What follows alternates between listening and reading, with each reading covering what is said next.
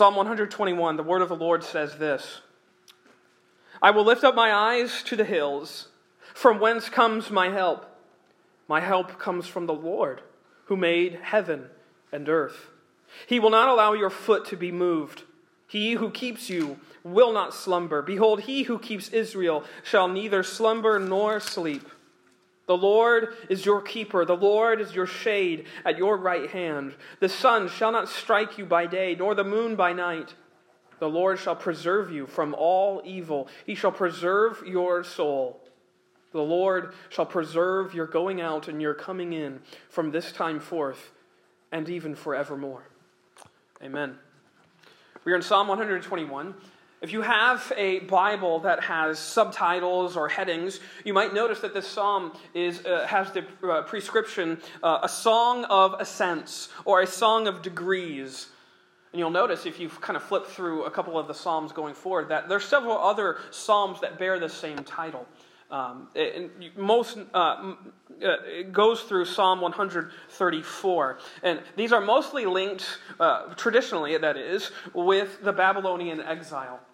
So Psalms 120 through around 134 are traditionally linked with that time period, and it is either they were sung by God's people in their fervent cries for either the celebration of or the expectation of being released from that captivity, being released from that exile.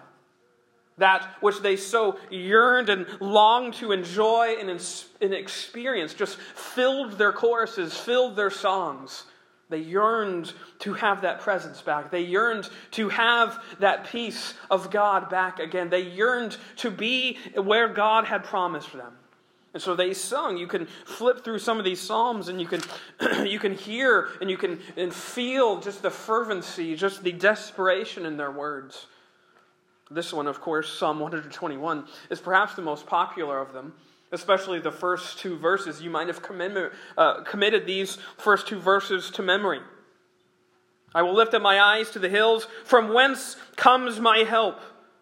My help comes from the Lord, the maker of heaven and earth.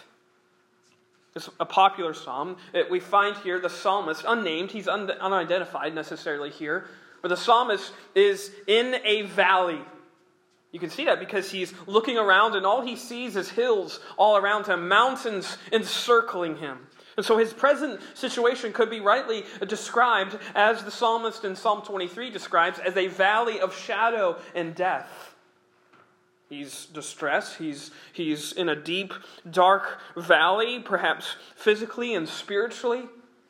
He doesn't see help. He doesn't see hope. The hills all around him are a formidable force that indicates just how fearful he is. He's estranged from God. He's alone and hopeless. And such is why he questions, how can my help come here? Where is my help going to come from? How are you going to help me, God? How are you going to get to us? I think that's why I feel like this psalm is appropriate for you and I here this morning. It's appropriate for our current situation. Maybe in the last several weeks you've even prayed a prayer similar to this. Where is my help going to come from? How are you going to help me? Fearing about whatever. There's innumerable things we can worry about, is there not? You can just open up a browser or open up the newspaper and you can see headline after headline of things that we can be concerned with or distressed about. What our government's doing, what the economy is doing, what the climate is doing, what this global pandemic is doing. There's a lot of things to worry about if we let it. There's a lot of things to be fearful of if we let it. There's no shortage of things that we could stress about or fuss over or fret about if we let them. A lot of times that's what happens. We just see what's going on. We see the circumstances. We see the catastrophe that's around us. And we let us get so fretted and worried and frightful. And the same is with the psalmist here. He looks around. What does he see? All he sees are hills. How is my help going to come? How am I going to be helped here? From whence comes my aid? His situation looks drastically dark. It looks too hard. Remember, we looked at that last week from Jeremiah 32? This situation looks too hard for you, God. And such is what the psalmist is reminded of, and he confesses. He confesses what he is weak about. He confesses what he is desperate about, and he follows up that confession with what he knows is true. My help comes from the Lord who made heaven and earth. Remember, as we were studying Psalm 119 through our adult Bible study, we constantly made the point that many times the Psalms are words that the psalmist, whoever that might have been, was wanting to make true in his own life. They weren't necessarily things that he was always putting into practice. Such is why you can see right here in these first two verses that he's confessing something and he's remembering something that he knows is true. He's almost reminding himself of what he should already know.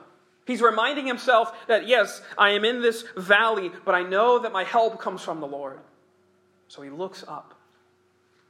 He looks up beyond the hills because he knows that he's not alone in this valley. He has a helper who is no less than the maker of heaven and earth himself.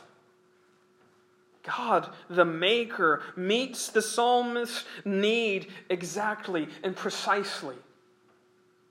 He comes right to where he is and gives him the exact help that he so desperately craves. Verse 1 is the psalmist's desperation. Verse 2 is the Lord's provision, the answer to that desperation. And so what does that look like? What does the Lord provide? Well, I want to walk through the rest of the text because there's a fascinating thing that the Lord does for his people, those who are singing this chorus, those who are trusting in him. You'll notice, if you look at your translation of Scripture, it might have a different wording there, especially in verse 3 where it talks about he who keeps you.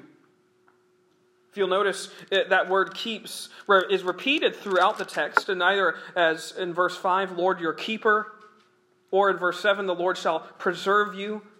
He shall preserve your soul. The Lord shall preserve your going out and your coming in.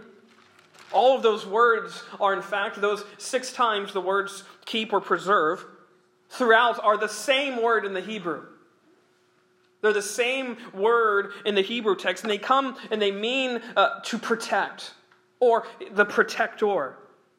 So here, this is what God is providing for his people, protection, where in the midst of their distress, in the midst of their fretting, God himself, the maker of heaven and earth, is doing what? He's protecting their lives, their souls, and he is relieving their trouble and their catastrophe by providing his sovereign protection over them.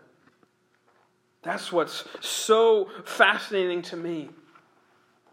That even in the middle of their valley, they had as we could quote the psalmist from Psalm 23 again, they had a rod and a staff that comforted them and protected them, even as they were going through that valley of shadow and death.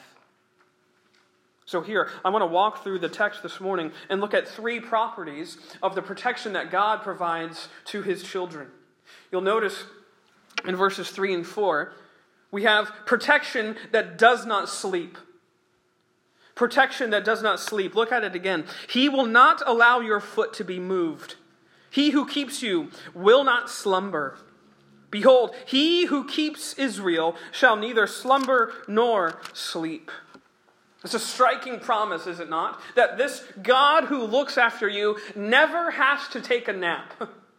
He never sleeps. He never closes his eyes. They were being protected by a God who never needed rest. He never needed to lie down and catch a quick 15-minute cat nap. He never took their eyes off them and took a break from listening and tending to all of their cares and worries and fears. He never needed a break from that. He never needed to take a slumber and close his eyes because he was too disconcerted by that constant fretting and fearing. He is the protector who never sleeps, who never lays down to rest. Albert Barnes, the great commentator on the Scriptures, he says this: God is never exhausted, is never weary, is never inattentive. He never closes his eyes on the condition of his people, on the wants of the world. He never closes his eyes to that. He never closes his eyes to where you are, to the stress that you feel, to the fear that you are going through all of the affliction that you're enduring. He never closes his eyes to that. He never sleeps on that. He is always attentive to that, we might say. I want to point out two things about this unslumbering protection, if I can use that phrase. If you remember, turn with me to 1 Kings. I want to take you to a passage here. I love this scene. This unslumbering protector, because I want to point out to you, is unlike any other God. Only the keeper of Israel doesn't have to sleep. I'm going to take you to 1 Kings 18. I want to show you that because I love this passage. 1 Kings 18, if you remember, is the scene of Elijah taunting the prophets of Baal at the foot of Mount Carmel. If you remember that scene, it's a fascinating story. Elijah, he challenges the prophets of Baal to a competition. He wanted to see whose deity was really true and certain and right. So look at 1 Kings 18, look at verse 20. It says, "So Ahab sent for all the children of Israel and gathered the prophets together on Mount Carmel. And Elijah came to all the people and said, 'How long will you falter between two opinions? If the Lord is God, follow him. But if Baal, follow him.' But the people answered not a word. Then Elijah said to the people, 'I alone am left a prophet of the Lord, but Baal's prophets are 450 men. Therefore let them give us 2 bulls, and let them choose 1 bull for themselves, cut it in pieces, and lay it on the wood. But put no fire under it. And I will prepare the other bull and lay it on the wood, but put no fire under it. Then you will call on the name of your gods, and I will call on the name of the Lord. And the God who answers by fire, he is God.'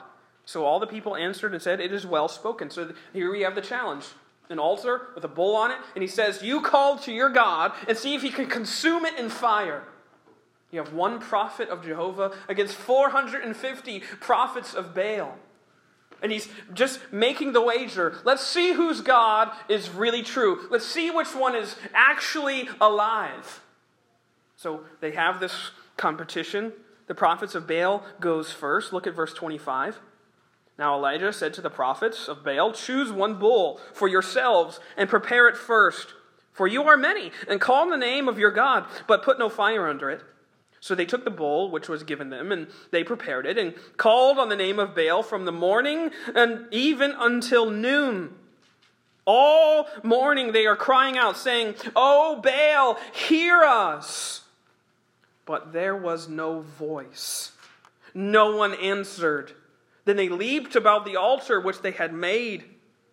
They were leaping and shouting and crying, 'O Baal, hear us!' But that phrase is so powerful. No one answered. I love how Elijah mocks them. I love how Elijah, he taunts them. Look at verse 27. "And so it was at noon that Elijah mocked them and said, 'Cry aloud, cry even louder, for he is a god. Either he is meditating, or he is busy, or he is on a journey, or perhaps he is sleeping and must be awakened.' So they cried aloud and cut themselves, as was their custom, with knives and lances, until the blood gushed out on them. And when midday was past, they prophesied until the time of the offering of the evening sacrifice. But there was no voice." Listen to these words. "No one answered. No one paid attention." They were crying and screaming and trying to get the attention of a God who was not even alive. As Elijah says, of a God who is sleeping. Where is he? Did he go on a journey? Did he go out? Is he just meditating? Is he asleep? Do you need to rouse him from sleep? He's taunting these prophets. He's trying to get them to see just how uncertain and untrue and false the God that they were worshiping really was. And if you remember the rest of the story, we won't read, but if you read from verses 30 down through verse 40, you remember the scene that all this happens, then Elijah goes and he doubles down on the certainty of God. How so? He douses his altar in water 3 times. He douses it again, and he says, yes, do it again. Because he wants to show them that despite all of the odds, the Lord Jehovah is certain. And he is always awake. Unlike this God, who might have been sleeping, he was just dead. We have a God who is alive, who never has to sleep. This is the keeper of Israel. He is awake and alive and alert to their condition, their circumstance. And I tell you this morning, he is alive and awake and alert to your condition, your circumstance, whatever you are enduring. He is alive and awake and alert to it. He is the best night watchman because he never has to sleep.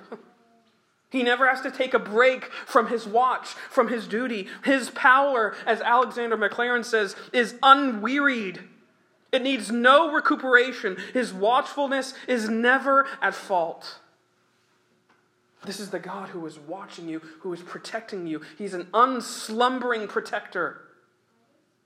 It's unlike any other God, but also it's unlike us. Why? Well, just because we need sleep. You don't have to raise your hands and tell me if you're getting good sleep. But we all need sleep. Your body is made for it. It's required to get sleep. It's what makes us human. In fact, if we deprive our bodies of sleep, there are untold physical and mental illnesses and conditions that can come about from that. It can even kill us. If we don't get the proper rest that we need, it can lead to all manner of stress and worry and fear. You cannot resist your body's signals for sleep very long. I've tried to stay up, being in high school, being in youth group, we did the all-nighters. And you're literally resisting nature in an all-nighter. Because your body wants to go to sleep, and there comes to a certain point when you get over that threshold, and then you're just in a different sort of mellow, weird state because you're just still awake, but you don't really remember any of it the next day after you go to sleep all day. You can't resist that urging for sleep. And you might laugh and chuckle because it's just simple biology. Yes, we all need to go to sleep at night, and it's a chore to get your little kids to go to sleep, even though you're telling them that they have to, and it's something that they always do, and yet every single night they're always surprised that they have to go to sleep at night. It's simple biology, but I think just in that fact of needing sleep, I think there's a lot of profound theology in that. And what I mean by that is this, that you can go to sleep regardless of what is happening all around you, regardless of the news that is trying to keep you up, regardless of the mounting to-dos and projects and things that need to get done, you are free to go to sleep. Why? Because there is one who never has to go to sleep.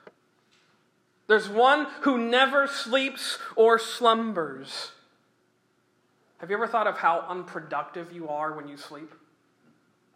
You can't get anything done. I don't know the statistics on this, so this is a made-up one, but more than a third of your life, or a lot of your life, is going to be spent sleeping. And some people have noticed that, and so they're trying to harness all of the unproductive hours by putting little sleep trackers and monitors to make sure we're getting just enough sleep, and so we can get even less sleep and be more productive throughout the day or the night or whatever. They're trying to harness that unproductive time. Even then, it's going to amount to little.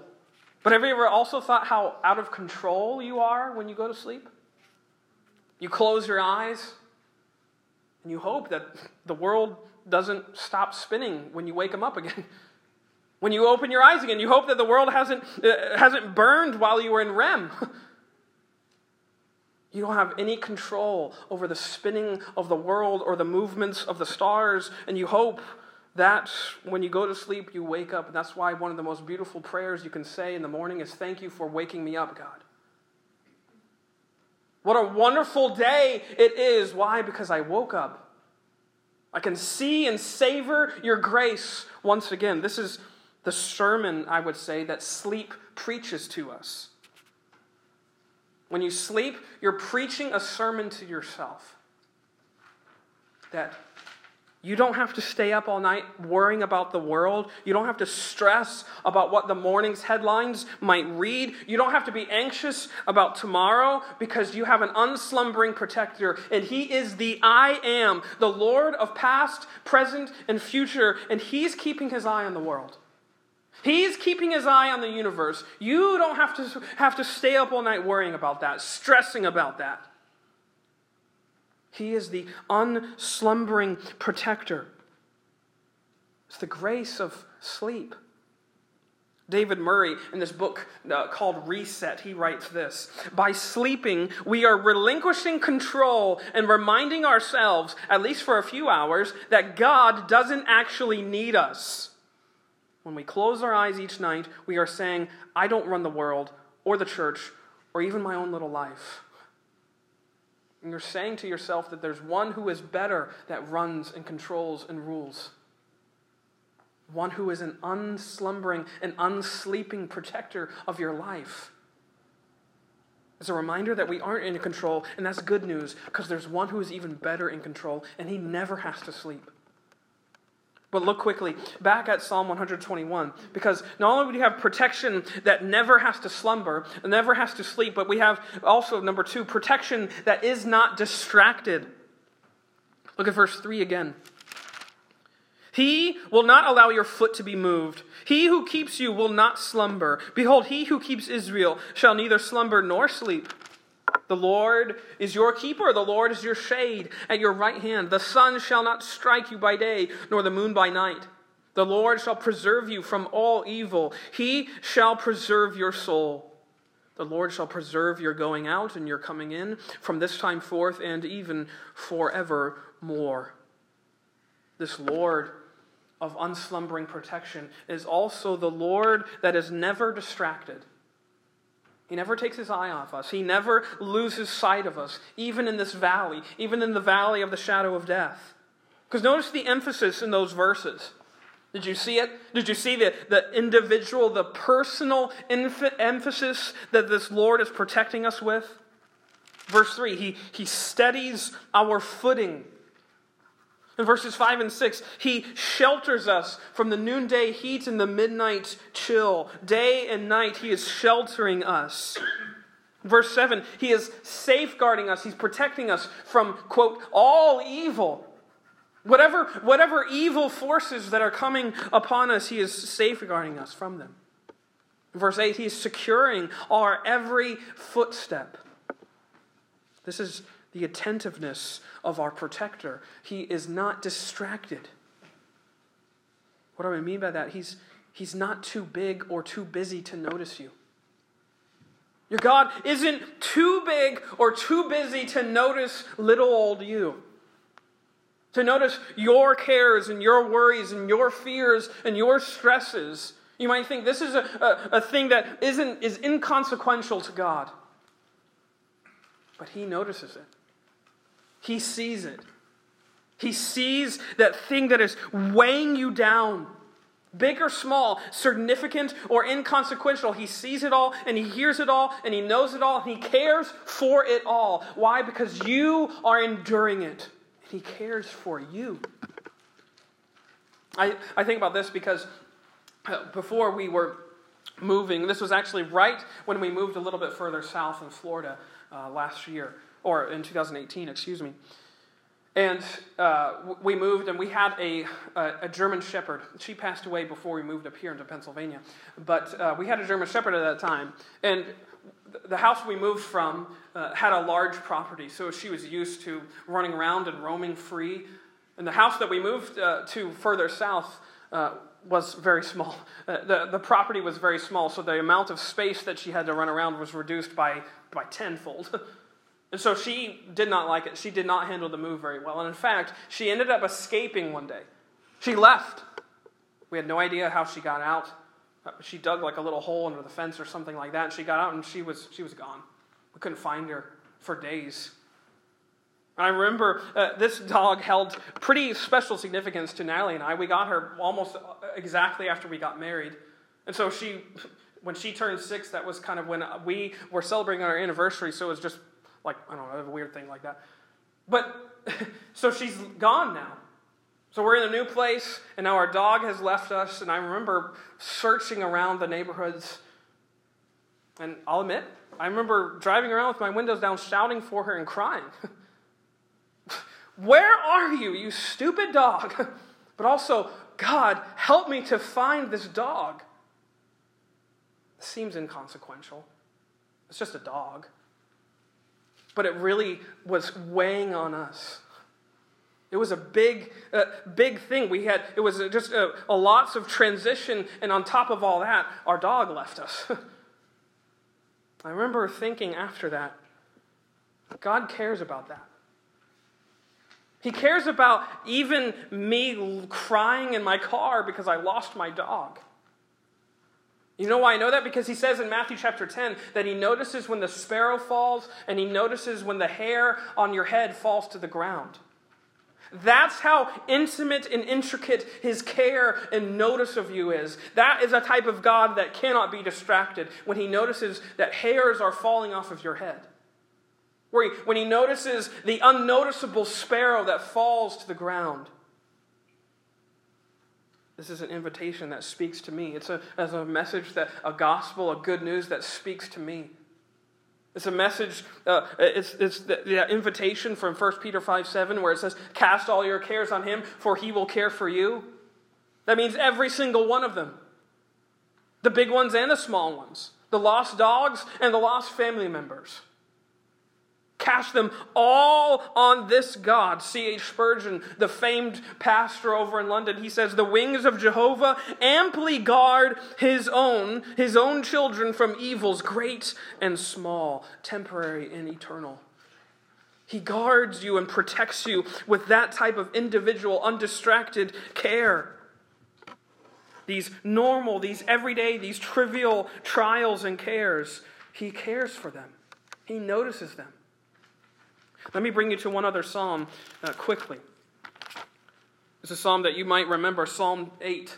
If you go to Psalm 8, I'm going to read some verses here because this should make us astounded. As he says in Psalm 121, that this maker of heaven and earth is protecting him. And remember what David says in Psalm 8? Psalm 8 verse 1, O Lord, our Lord, how excellent is your name in all the earth, who have set your glory above the heavens. Out of the mouth of babes and nursing infants, you have ordained strength because of your enemies, that you may silence the enemy and the avenger. When I consider your heavens and the work of your fingers, the moon and the stars which you have ordained, what is man that you are mindful of him, and the son of man that you visit him? What is man? What is man that you notice him? Who am I that you care about me, that you see me, that you are mindful of me? This is the God who is protecting you, the God who is putting stars and galaxies and holding them in the balance. And he is noticing you. He is caring for you. He is protecting you. A couple weeks ago, this post on social media, I don't know if it went viral, but it was going around, so to speak. And it was a post from a self-proclaimed atheist.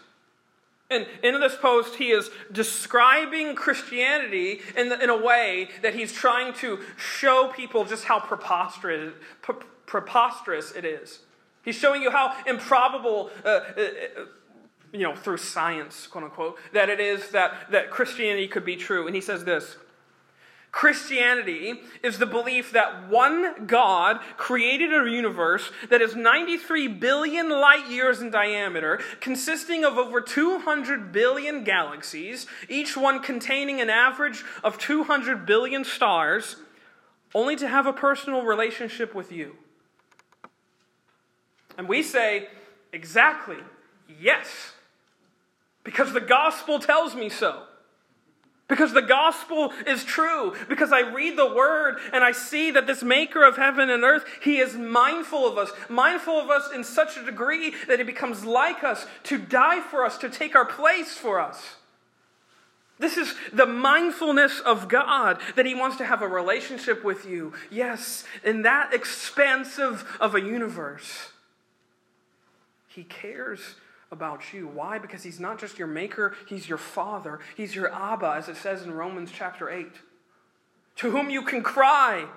This omnipotent and this omniscient and this omnipresent God is your Father, who loves you with an everlasting love, who watches over you, even as he watches over the whole universe. He is caring and protecting you individually, personally. I was thinking about that too. Just this undistracted, this care of a father. Braxton, my boy, he's going to be 11 months. Hard to believe. He's going to be 11 months this month. But for weeks, for months now, he's been trying to walk. But even before that, he figured out that if he was barefoot, his little stubby bare feet could stick to this plastic slide that we have in our house. It's a steep little thing, but he can climb up the part where you're supposed to slide down. He figured out he could do that. So I would be sitting in my lounge chair just watching him. He can climb all the way up to the top. And I'm watching him, making sure that he doesn't fall and kill himself because he's being Braxton. And this thought hit me, that as I'm watching my little boy do this, play, have fun, that's the type of watchfulness that God has over us. That's the type of care that he has over us as our Father. He's watching you. He's noticing you. And to think about the fact that he's doing that watchfulness, that mindfulness, that undistracted protection for every single one of us. Every single one who puts their faith in this Lord and Savior Jesus Christ has that for a father, has an undistracted protector for a father who is aware of, yes, even the distant stars that are erupting, and he's aware even, yes, the instant that you and I are distressed. He's aware and he's sovereign and he protects over all of that. But let me hasten quickly to the third thing. We have unslumbering protection, undistracted protection. But look at verses 3 through 8 again, because I want you to notice protection that does not cease. Protection that does not cease. Look at Psalm 121, verse 3 again. He will not allow your foot to be moved. He who keeps you will not slumber. Behold, he who keeps Israel shall neither slumber nor sleep. The Lord is your keeper. The Lord is your shade at your right hand. The sun shall not strike you by day, nor the moon by night. The Lord shall preserve you from all evil. He shall preserve your soul. The Lord shall preserve your going out and your coming in from this time forth, even forevermore. The promise of these verses isn't just unsleeping or undistracted protection. It's unceasing protection. Protection that never comes to an end. That never stops. Did you notice in those verses the protection that he provides? It's interesting. He promises, or I should say, he does not promise to make the psalmist's path easier. Did you notice that? He doesn't say, I'm going to smooth out the path before you and make sure that you have everything that makes it easy and nice and happy and sunny. And what does he say? He says, I'm going to secure your footing. I'm not going to allow your foot to be moved. Yes, even as you're traversing over rocky terrain and terrible circumstances and things that are not going your way, I'm going to promise to make your footing sure. Sure on what? On the fact that night and day, and as you come in and as you go out, you have every single moment that you breathe, you are being watched with unceasing and abiding protection. All the time, you are under this preserving, protective care of this Heavenly Father, of this Maker of heaven and earth. Every other safeguard, every other thing that you think will protect you is flimsy and fickle and false. It'll be pointless to look for it or to trust in it. There's only one who can supply the help that you need. There's only one who can protect your soul. Did you see that in verse 7? That he's going to protect your soul, the eternal life that is within you. There's only one who can protect that for all eternity. It is the one who is himself eternal. The one who is himself eternal is the only one who can safeguard your eternity. And such is what he has promised to do. Satan. He wants you to look inward at your situation. He wants you to see the calamitous effects all around you, the circumstances that seem hopeless and dire and desperate. He wants you to see that. Like Peter walking on the water, he wants you to see just the waves and the gushing waters all around you. The promise of the Scriptures is to not look at all the catastrophe, but to look at the one who made the heaven and the earth, to look at the Jesus who is walking on the water with you, to look at the one who is there preserving and protecting your soul. Yes, even in the valley of the shadow of death. The call, the truth, the hope is in looking up. Looking up at the one who hasn't promised an escape out of it, but has promised presence in the midst of it. Look up because he is there with you. He is there even now. So when worry is surrounding you, when fear is overwhelming you and just flooding your soul, when anxiety is starting to get control, when shame is wagging its finger at you and saying you do not have a hope, when regret is making you despair, look up.